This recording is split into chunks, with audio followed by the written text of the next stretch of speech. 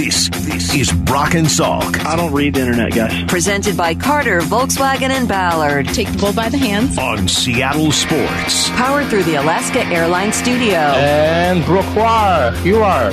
And Brooke Ewart. Now here are your hosts, Brock Ewart and Mike Salk. All right, here we go. It is the Brock and Salk Show on Seattle Sports on 710, seattlesports.com, and the Seattle Sports app. Don't forget that. Plus all those podcast platforms, super pesky. Wherever they are, we're there. We're here with you this morning, this afternoon, this evening, late at night, even though that still kind of skeeves me out a little bit. But it's good to be with you guys today. One day to go before training camp gets underway tomorrow. One way I always know that I'm frustrated is that I choose something to blame, even if it's not always its fault. Does that make sense? Like I come up with a focus for my anger, and I used to do this more when I was younger. I'm getting better about it now, but I will come up with a focus for my anger, and everything will go at that one thing forever. Right? And this was a hallmark of my young fandom in my teens and 20s. Where did you learn that? Where did I learn it? Oh, wow, Justin, let me tell you. Years of study. Are we doing a therapy session? Yeah. Is that a good thing? Have I introduced you to my dad at all? Yeah. So that's always sort of been my style. And as I've gotten older, yes, even though my therapist retired a couple of years ago, I have done some, work on myself, and I start to recognize these things. You don't gain intelligence as you get older, but hopefully you gain a little bit of wisdom. And one day I will gain some. This is just like a little preview of the wisdom that I will one day have as I age into it a little bit. So I choose to blame one thing. Usually that's where my focus goes. And I know I'm not alone. I sometimes will look at the text machine and I see this one from 7:20 last night from the 925. I don't know where that is. This loss is on Trammell. That's just a flat statement. This loss is on Taylor Trammell. It's not. That person knows it's not entirely on Trammell. It would have been great if he had caught that ball at the wall. And if he does, do they win the game? Probably. Yeah. I mean, it's a fair comment. The entire loss is not on Trammell, just the way it's not all on Munoz, just the way it's not all on Seawald, just the way it's not all on the offense that once again sputtered its way to only scoring one run until the ninth inning yesterday. All of those things are true at the same time. But like most people, the 925, or at least like me, chooses to kind of pick one focus to blame because we're so frustrated with where this season has gone that it's easy to pick one thing. Yeah, scapegoat it. Yeah. For me last night, it was the stupid ghost runner rule. God, do I hate this rule. I've hated it forever, and I hate it even more now. Is that the reason the Mariners lost last night? No. But for all of you out there who were defending this ridiculous rule for as long as you have, saying, well, it's worked for the Mariners. Look, it's been great for the Mariners. Not this year, it hasn't.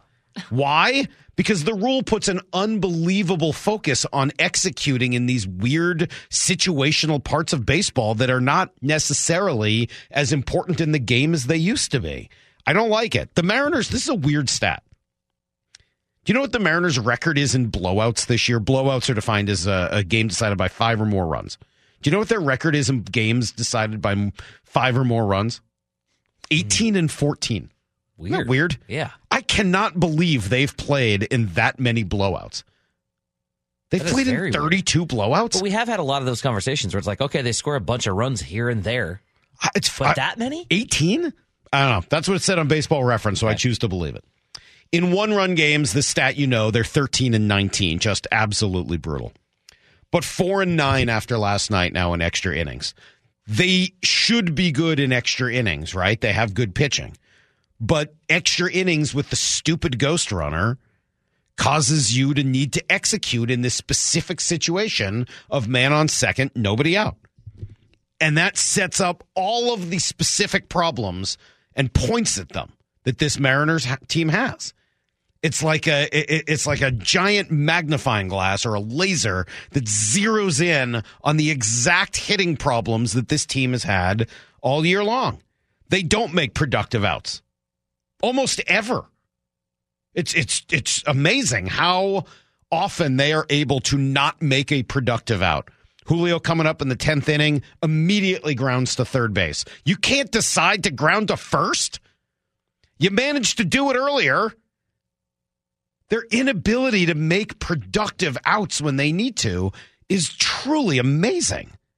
They don't drive in runners from third. So when you're able to move that runner in some, weird version of the world in which you've made a productive out by actually grounding to first or second in that situation, well, then you got to try to drive in a runner from third with less than 2 outs, and they stink at that. So it's not like Scott should be bunting that man on second with nobody out. He's just setting them up for another situation in which they stink. So you're mad at the runner on second rule because your team's not good enough to take advantage of it. Maura, don't dig too deeply into the reasoning behind this. That's not the point. Saying, I think the reason it worked so well for them last year was because they were, like you said, they're not executing in those moments now. That's not a reason to be mad at the rule. We were talking about directing your anger at the wrong place earlier. The rule was always dumb, and now it's starting to affect me. What'd you say, Justin? There's more evidence to support your point of it being The rule was always dumb. It was dumb last year, even though the Mariners were winning. It was dumb 2 years ago, even though they were winning. It's a dumb rule. Nobody is walking away from these games in the 10th inning because there's not enough action. That's when the game is most exciting. And I think it stinks for Paul Sewald. That's a dumb situation. Right? I mean, like, that runner's on third with 1 out. He gets a fly ball that Teo probably catches if he doesn't need to catch it and throw it home. Right? That ball that wins last night, that's a single that doesn't matter, if that makes sense. Right? If he catches that ball diving, it doesn't matter. Right? The guy's going to score either way. Yep. And I think he probably does catch it. And now you're looking at, 2 outs in that situation. It's a different game. I get it. So I find myself just frustrated by it, and I always do. I don't like the rule. I never have. And I think it's now, unfortunately, that loss last night, I think is I said it the night before, they had a death knell kind of feeling to it. You put another one on top of it, as similar as it was, and I love that they're playing hard. I know there are people who want to fire Scott Service and say the team's tuned him out, et cetera. I see a team that's not giving up. I see a team that is absolutely still out there fighting and scrapping and trying to do the things you do when you're still in it. And you know what? They are going to play like 20 games against awful teams in the second half. They do have an easy schedule. And maybe when they're done with Minnesota and Arizona, and I don't know. It's always possible. They're not so far out of it. But it sure had that last dying gasp, right? You've tried to crawl to safety, and it's just like another one last impediment in your way. I'm not going to say I'm with the 925 texter about the loss being on Trammell, but that was my first thought was, there's the actions of a selfish player who took you out of a more competitive advantage in that moment. How is it selfish? Kelnick kicking the bucket to break his foot, taking him out of the position where I thought you were mad at Trammell for being selfish and missing the ball. Not at all. He selfishly didn't want to catch that ball. But Kelnick not being there was his own action. And I thought Kelnick makes that catch. Tougher catch for Kelnick. Still first thing that came into my head. Tougher catch. I don't know if you're right. I mean, I understand their logic behind it. Uh-huh. I don't know if you're right. I think it's actually probably a tougher catch for him, right? He's got to cross over in order to make that play, whereas Trammell has the glove on the left hand, right? So, I don't know. Maybe you're right. Maybe he does make the play and the Mariners win, but I've sort of already moved past the Kelnick thing in my mind. Yeah, I think Trammell's got to catch that ball. Yeah. Just the way Teo's had a few opportunities to catch balls, just the way Julio's had a couple opportunities to catch balls, just the way this team has had a million opportunities that just barely slip through their fingers. And I look at it and say they're talented enough and they're not executing. Brock looks at it and says they're a 500 team. Other people look at it and say ownership should have spent more money. I'm not sure that any of us are necessarily wrong, because I think that there's some elements of all of those things that are probably true. But gosh, I'll tell you, I watch those games and I still see a team that's perfectly capable, but has managed to shoot themselves in the foot so many times now that it's probably not going to happen. Yeah. So it stinks, man. It's a lousy situation. With Luis Castillo on the mound, by the way. Man, and he was filthy last night. He was so good last night, and it doesn't do anything for them once again. They fall in Minnesota. But, all right, they get back to it tonight. I keep saying it, and it sounds ridiculous, but go on a little run, and all of a sudden, all of this talk goes away. But, man, that time is just ticking away as they're over 100 games into this season. We'll come right back, give you everything you need to know, including a little note that Maura found that has made me laugh every time I've read it. It's next. I'm Brock and Salk. Need to know. 15 minutes past every hour with Brock and Salk. Here's what you need to know. Up first. Well, amazingly, it's still too early to make a full-blown declaration, but that loss last night kind of felt like a last gasp that was just snuffed out. It could have been the win of the year, or at least the most surprising. Down 2-1, 2 outs in the ninth. They got a great single from Cal Raleigh after a really good at-bat, and then the most unlikely pinch hit home run you will ever see. The next pitch to Wong. Swinging a fly ball. It's on its way. It's out to right field and gone! Pinch hit. Go ahead. Home run. Who? Kolten Wong. And the Mariners are in front. They are stunned in the Twin Cities. How in the world? 3-2 Mariners. Kolten Wong's hearing that call like, come on, man. I'm a Major League Baseball player, for God's sakes. But everybody agrees with Aaron Goldsmith. It was absolutely shocking last night. Unfortunately, the excitement, short-lived. Andres Munoz gives up a double. The Taylor Trammell could have had at the wall. Second double after that scores a run.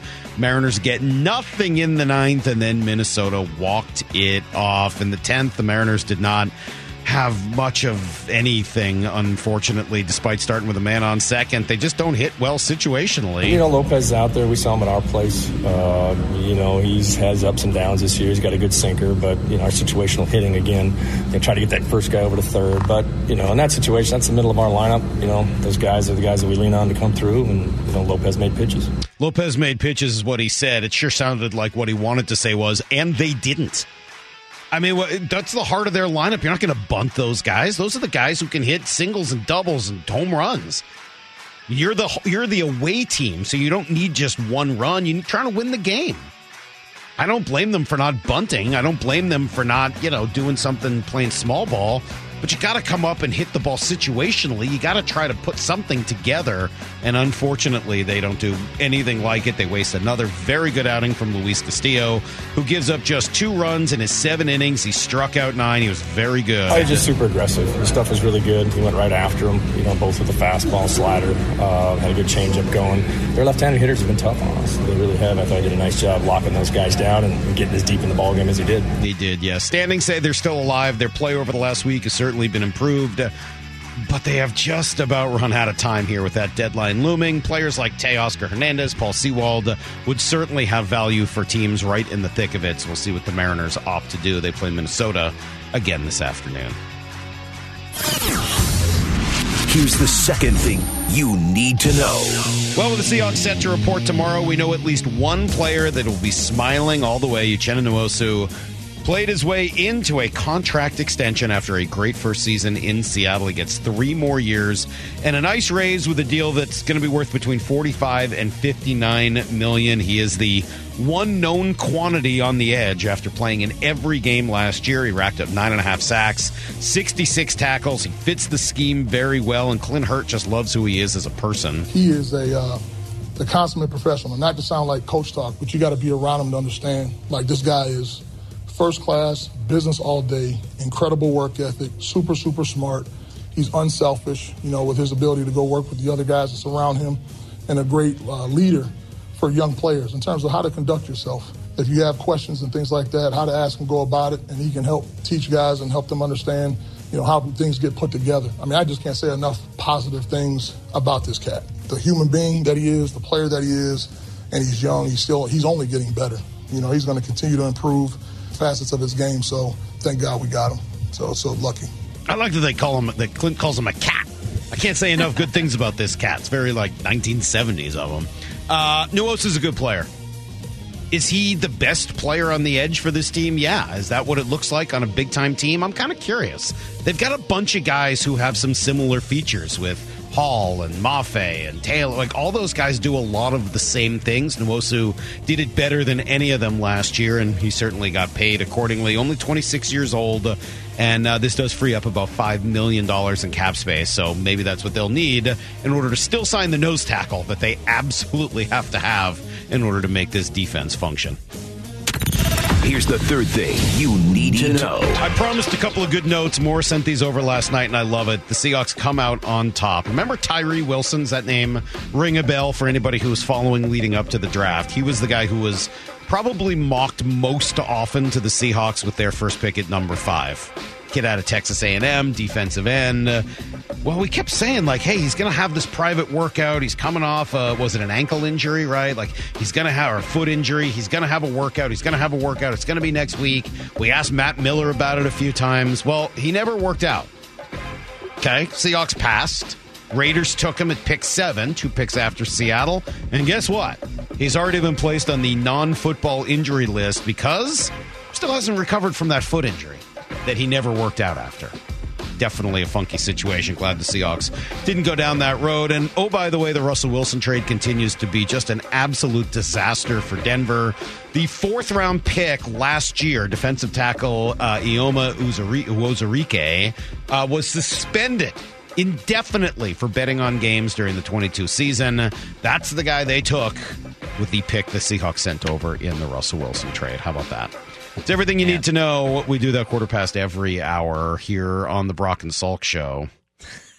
I mean, there's just too many jokes about betting against the Broncos, right? Like, how do you choose just one joke to make? That trade has really turned into just a tragedy for them. Isn't it great? Don't you just love it? It's something. All right, let me ask you a question. Can I ask you a serious question? Will you answer honestly? Don't fake an answer. Both of you. Give me a real answer. I thought you were just asking more. Okay. No, I'm asking both of you and anybody else out there. Give me a real answer. In your heart of hearts, are you more excited for Seahawks season or for Broncos season? Don't lie. Well, Seahawks season, because I don't think the Broncos are going to do as poorly as last year. Are you sure? Yeah. Are you sure? I'm not sure. Well, I think I know your answer. I think it would be hard for them to be as bad as last year. Well, but other things could happen. I mean, Russ could play 4 games and get benched by Sean Payton. True. Like the possibility for train wreck there is still huge. Didn't you say after this year you wouldn't, after last season? I thought you wouldn't care? I said that last year, but then I realized I've already admitted that I care. It's too interesting. I've already said it is too interesting. The Seahawks are the most important team in town, and the Broncos are next, right? Like they are the team that I'm following as my 1B.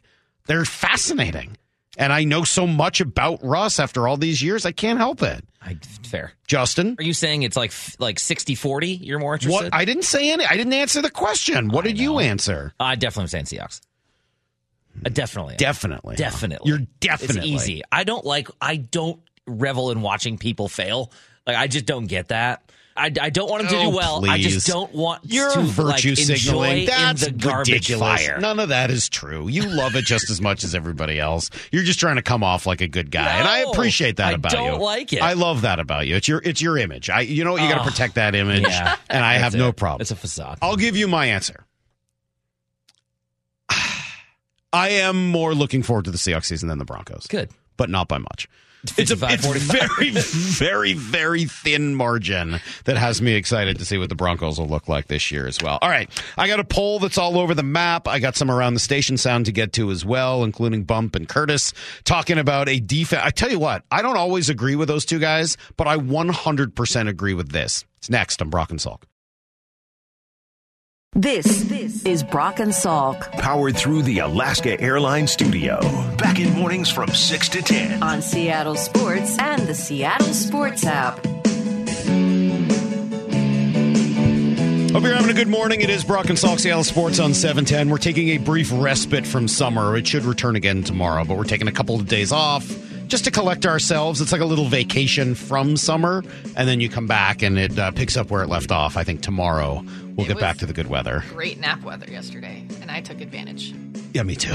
It was really good napping weather. I'm with you on that. It is I feel a little bit more guilty napping in the sunshine than I do when it's lousy out like yesterday. Yeah, it does have that like, I'm not wasting my day. I'm just napping. There's nothing to do outside today anyway. Yeah, I'm with you on that. All right, we're going to go around the station. There's some good stuff yesterday, and then even around kind of the world of sports, and I got a poll that I want to kind of dig into a little bit as well. I'll start with this. Maybe you heard this. We played it yesterday on the show. Al Woods, who's now a member of the New York Jets, a couple years here with the Seahawks playing nose tackle and defensive tackle, says that he's excited for the Robert Saleh Jets defense because he didn't really like what he was doing in Seattle last year. Just wanted to do something different.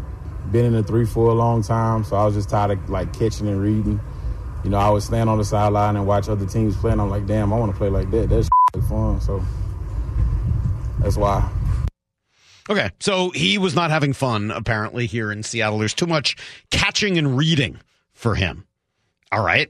Well, bumping Curtis. Curtis was in for Stacy yesterday, had a little reaction to it yesterday, and I think I agree with a lot of this, so I don't know, maybe I won't have a lot to say afterwards, but here you go. He is not the only person we have heard in the Seahawk world have issue with the 3-4 defense. I know Richard Sherman has talked about it a lot on his podcast.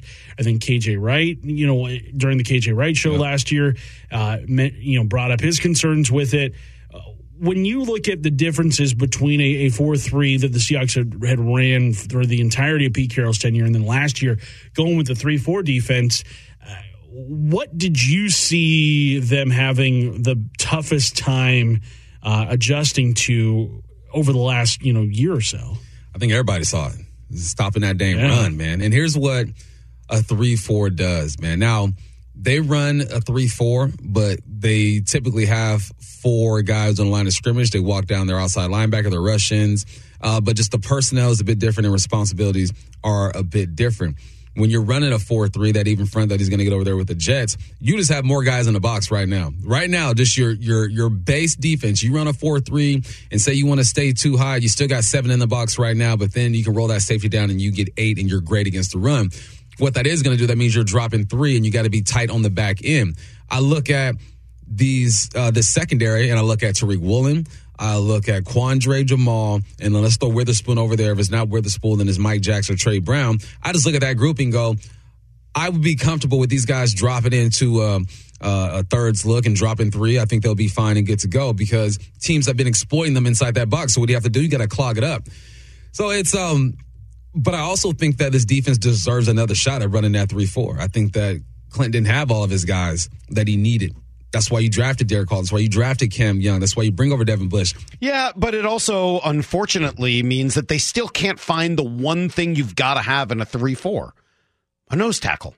You got to have one. You can't run a 3-4 without one. And as of today, the Seahawks don't really have one. Cam Young, not really a nose tackle, more of a defensive tackle. Same with Jaron Reed, right? I mean, like, they've got all these guys that don't quite fit the scheme. And I guess that's the part I don't really understand. I don't know that it truly matters whether you run a 3-4 or a 4-3. And a big part of me says you want to run what's less popular in the league because that gives you access to more players, right? So, Justin, if everybody is running a 4-3, they need a certain type of linebacker. That means there's another type of linebacker that nobody seems to want. And you might be able to get better value on one of those 3-4 linebackers because there are just as many of them and nobody's using them because they're all doing a different kind of a defense. Does that make sense? Sure, yeah, the pool is deeper. Because I'm not convinced that one scheme defensively is actually better than another. They might have some different pluses and minuses, and as Pete says, they're constantly being flexible with it. We've asked Pete about 100 questions about this. I still don't really understand his answers. It's a 3-4 with 4-3 principles or vice versa, and maybe it's personnel and they do something different, and I don't understand it. What I do know, and what has bothered me for the last couple of years, is this idea of, we're just having a lot of trouble finding guys that fit the scheme. Okay. Well, who told you to change the scheme? Right. I mean, that's the one thing I just don't get. It's been really hard for us to find the right kind of defensive lineman for this scheme. Okay, well, you used to run a different scheme, and that wasn't a problem. Maybe go back to that. Defensive line seems like a pretty important position. I don't know, maybe second in importance after quarterback? If you can't find guys to fit your scheme, maybe you should run another scheme. And I don't know enough about scheme. I don't pretend that I do to tell you whether I'm right or wrong on this. Maybe my take is absolutely ridiculous. If somebody wants to come in here who truly knows the game inside and out, the scheme on defense, and can tell me I'm insane, okay.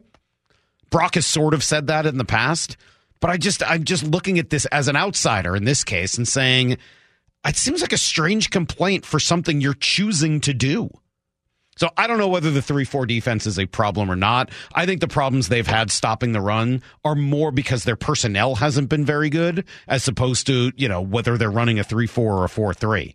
And I don't think it really, I understand Bump's point, but I don't know that you can't drop a safety into the box in either defense. The question is, are you going to be able to stop the run? You certainly look like you should have a great ability to stop the pass this year. You should be able to get to the quarterback with all the guys you got coming off the edge. You should be pretty solid in your secondary with all the guys that you've brought in, top picks, etc. You're going to be able to stop the run. And I don't know whether that's a difference between a 3-4 and a 4-3, right? I mean, like the 3-4s rather that I remember have big physical linebackers in the middle, guys who would come downhill and knock your block off as a running back. But that's not the kind of 3-4 they run anymore, right? That's not the kind of linebacker you have. You've got shorter linebackers who are faster, etc., not the big, nasty physical types. So I don't know how all of it fits together. All I know is stop running a scheme if it doesn't work. Just change your scheme. And I think they do a lot. By everything Pete says, they're very flexible in it. They're multiple. They do a lot of things over the course of the game. So I'm going to choose not to focus on this. Richard Sherman was talking like he had gotten some inside information that they were pretty much, he thought, going back to more of a system of what they they ran back in the LOB days. But of course, Carroll wouldn't confirm that to you, but he seemed to think that he had some information that they're going back to more of. And yet they've gone out and brought in personnel that they think fits the 3-4 more than the 4-3, other than the fact that they can't seem to find the defensive lineman that fits. So who the heck knows? Maybe Sherman's right. Maybe he's wrong. Maybe Pete is running something that nobody understands, and it's some sort of a weird hybrid mix. But I'm going to choose not to get upset about it until I need to. So you weren't surprised to hear it, though? That what? What Al Wood said. Just from a... Well, I was. Yeah, I didn't know that he didn't like it. I mean, I kind of assumed that Al was just trying to be nice to his new team. I get the physical side of it of these guys don't fit the scheme because they're not this big or whatever. I never considered the personal preference side of what these guys actually like to play based on their body type. Went and found some Jaron Reed sound because I had remembered him saying something similar when I was working with Wyman and Bob. And yeah, I think most guys want to be in attack mode. I don't think they necessarily love just being like, I'll just sit here and plug a hole. But sometimes that's what you need from defensive linemen say that all the time. Why? Because when they're aggressive, they get sacks, they get paid. Yeah. Right. So, nobody wants to do the dirty work, but doing it, if it makes your defense better, well, that can be a really valuable thing for the whole team. And yes, sort of the catching version of the 3-4.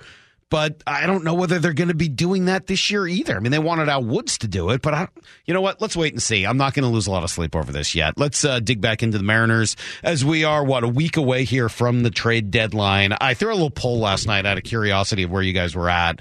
With a week to go before the deadline, what do you want the Mariners to do? Buy and sell, or do nothing? Kind of interesting answers, and they were a little bit all over the map. Do nothing, of course, was the lowest, although 14.5% is not nothing. 14.5% in the poll actually kind of surprised me. I expected that to be very, very low number, but I think there's probably a group of people that say you have yet to show kind of who you are. Maybe just let this group continue. Don't buy or sell. All right. That's where I voted. Did you really? Yeah. You want them to do nothing? Right now, I don't think I've seen enough for them to go out and buy, and I don't want to give up on people that I think are having career low years. And I don't want to give up on people that are possibly going to be the biggest pieces of this team in the next 3 or 4 years, like a Gilbert or a Kirby. Okay, but the two guys I've mentioned, Sewald and Teo. Yeah. Teo's done after this year. You can give him a qualifying offer if you think he's worth $20 million. And Sewald's got 1 year after this. I think he's age 33 or 34. You're not willing to part with either of those guys in your scenario? Right now, I don't. No. Because, and by the way, I think that's a really acceptable view. I think this has more merit than you think. Well, not than you think, Justin, but that other people think. You've obviously voted for it. But if you look at it and say, all right, I don't want to trade Seawald. He's still going to have value next year, and I expect to be good again next year. I don't want to trade Teo because August they play so many lousy teams that if they're 3.5, 4 games out in August, which is totally possible in the next, 6 days here or so, wouldn't you want to still have a player like that who can help you down the stretch, hit home runs and warm weather, et cetera? Yeah, maybe. Yeah. Now, if I still had seen May and June Teo, I don't think I would be saying this. But he's actually playing pretty well, yes. And I don't know how much you would actually get back for him. So I think there's a lot of validity to the do-nothing idea. Straight up buying 20%, that would be hard for me. It would be hard for me to see this team just straight out buying, because that's rentals. That, when you say just straight up buying, that is trading prospects for veterans. And I don't know that I could justify that based on what they've done this year. I don't know that they've been good enough for that. Ryan Rowland-Smith on the station yesterday agreed with that point. They're not going to go after rentals. It's not in their philosophy. They're not going to go after a Jock Peterson, for example, who is, a 1-year deal and he's a free agent end of the year, you get him for 2 months. They will go after someone, if it makes sense, so they can control for at least 2 years after this, or someone they can say, listen, he's a free agent at the end of the year. Will he be open to signing an extension? Is he going to have that conversation? If the agent says no, he's going to test free agency. All right, or no worries, we'll move on, make another call somewhere else. But I think what's going to happen, they might make some moves. You're not going to get a rental. You're not going to get that starting pitcher that's going to be a free agent as soon as the season's over. And a lot of people might, drop their shoulders or roll their eyes when they're listening to this. But at the same time, look where the team's at. And I hate to say it, man. But it's been a disappointing first half. Are you willing to give up some of your farm system? You're going to need these guys. It's going to cost a little bit for some of these players that you're kind of on your radar for 2 months. Yeah, I wouldn't be either. I'm with him, and I don't think Jerry DiPoto is in that mode either, because the team hasn't proven themselves worthy of being straight buyers. By the way, if they were 5, 6, 7 wins better than they are right now, they might absolutely be in the market for a Jock Peterson rental. They might absolutely be in the market for another starting pitcher rental, but they're not. They've lost so many of these one-run games that they've not really given Jerry that as an option. So, okay, for me, I'm probably out on straight buy. Next one on this list is buy and sell, and that's been the Jerry DiPoto method probably more than anything else, right? He wants to buy and sell at the same time. Has it worked for him? Yes and no, right? I mean, unfortunately, the biggest example of this was the Kendall Graveman deal, which turned out to be kind of a disaster.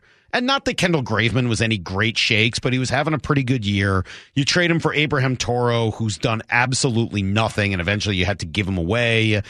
You get back a day or two later, what's his name? The big righty who's been down at AAA all year. Sadler? No, the pitcher, the reliever. The kid who came from Tampa. I'm just blanking on his name. But you know what I mean. Castillo? Castillo, yes. Thank you. Oh, you get back. God, you get back. about him. Already forgot about Castillo. I went and checked his numbers the other day because I was watching all these, Baroa and Campbell and all these guys come up. And I was like, where the heck is Castillo? Right? They sent him down this year. That he started the year with the club. Yeah. Like, where is he? Why don't they bring him back? He's got like a 6.5 ERA at AAA. Yikes. He's been absolutely awful. So I don't know what's going on there. But that deal just never really materialized the way he wanted it to. But you look at other deals he's made like that, the Haniger deal and the Ty France deal. I mean, like some of those have worked out pretty well. So my guess is this is the direction they try to go, where they're selling on players like Seawald and Teo, but they might be looking for other young veteran players at the same time. Did you put Murphy in that category too? If somebody was interested in him, I don't know how much value he would have. I think the guy on that list who might have the most value is Paul Seawald. You get him for not just this year, but next year as well. He's been really good now for into a third straight season. That's not a fluky reliever at that point. That's a guy who actually knows what he's doing. And, that's a really valuable commodity down the stretch and into the playoffs for teams that are looking to win a World Series. So, and that's why I don't want to see him go, but wouldn't you? Because they're not the Kraken. They don't have like young guys that they really have waiting in the wings. At least not offensively right now. And I don't think this is a very good free agent market coming up. It's not. So don't you maybe want to make some moves looking towards next year? Absolutely. While you have someone with some value. Yep. And I understand this buy-sell thing, right? And I don't think I could straight sell straight selling is getting young prospects. They're not going to do that. Could they be just selling? And by the way, that was the most popular answer. 35% say just sell. And I get it. I think some of them think that I meant sell the team, and so they were very upset and just kind of wanting the Mariners to sell in whatever way was humanly possible. I don't think they can just straight sell for young players, meaning like single A players. But I think that if you're getting guys that are essentially major league ready, you're in a window with Julio. You can't be just looking too far down the road. But here, let me play you this from Ruben Amaro Jr., who's a former GM. He was with, the Phillies, et cetera. And Amaro has this trade scenario that he laid out there yesterday for the Mariners and Cubs. First in bubbles. Next up, Seattle Mariners. Yeah, Jerry Dipoto likes to make moves. He does like to make moves, and he will make moves. But I do believe he's going to be buying. I think some people will think that he's probably going to be selling. I think he's going to be a buyer, and I think he's going to go get a guy, and they need some bats. Yeah. Cody Bellinger is my guy, and he's going to move him for Eugenio Suarez because that becomes like an extra for them. I don't necessarily like to take major league guys off your major league club when you're buying, but in this situation, I don't think it's a problem. And then you get the kid Emerson Hancock, obviously, because I believe that the Cubs really need some more pitching.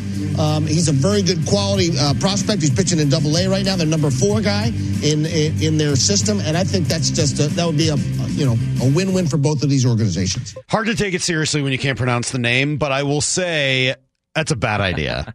Eugenio Suarez and Emerson Hancock for Cody Bellinger. Yeah, I don't think I could buy into that one. And it's not that I don't like Bellinger. I think he's a good player. But I think he walks at the end of the year. Why would you trade Eugenio Suarez for a rental bat?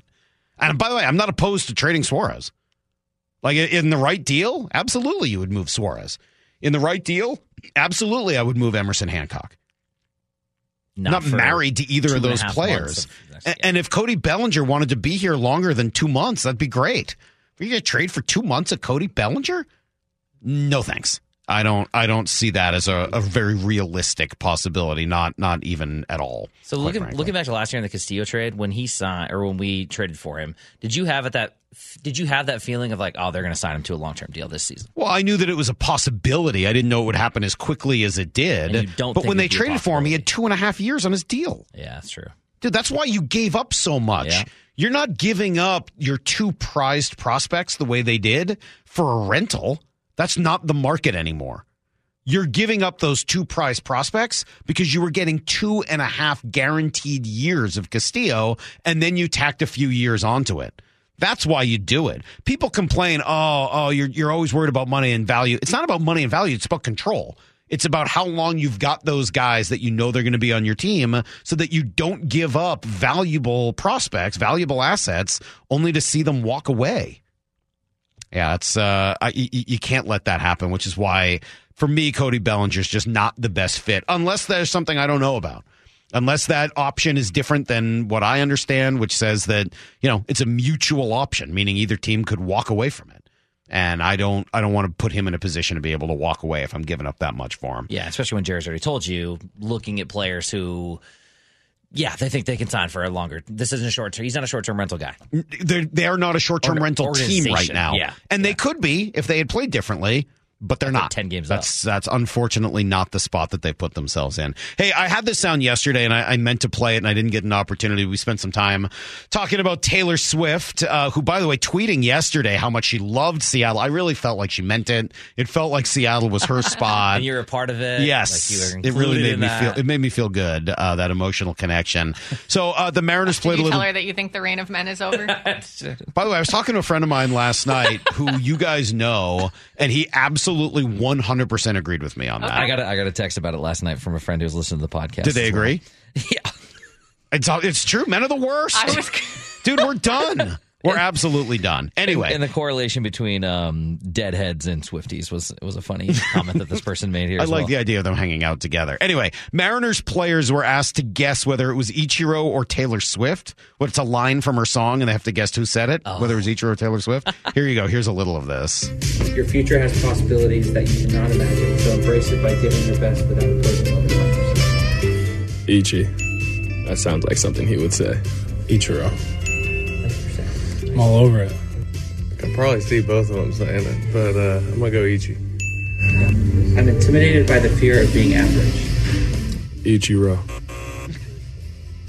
Okay, T-Swift, shoot. That's Ichi. No, that's Ichi.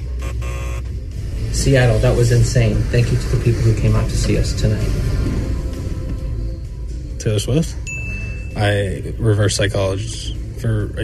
psychology. Or you try to use it on me. To see us tonight. Ichiro.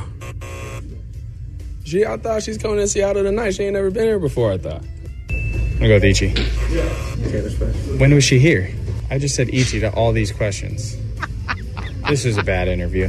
They all sound like Ichi. Yeah, there you go.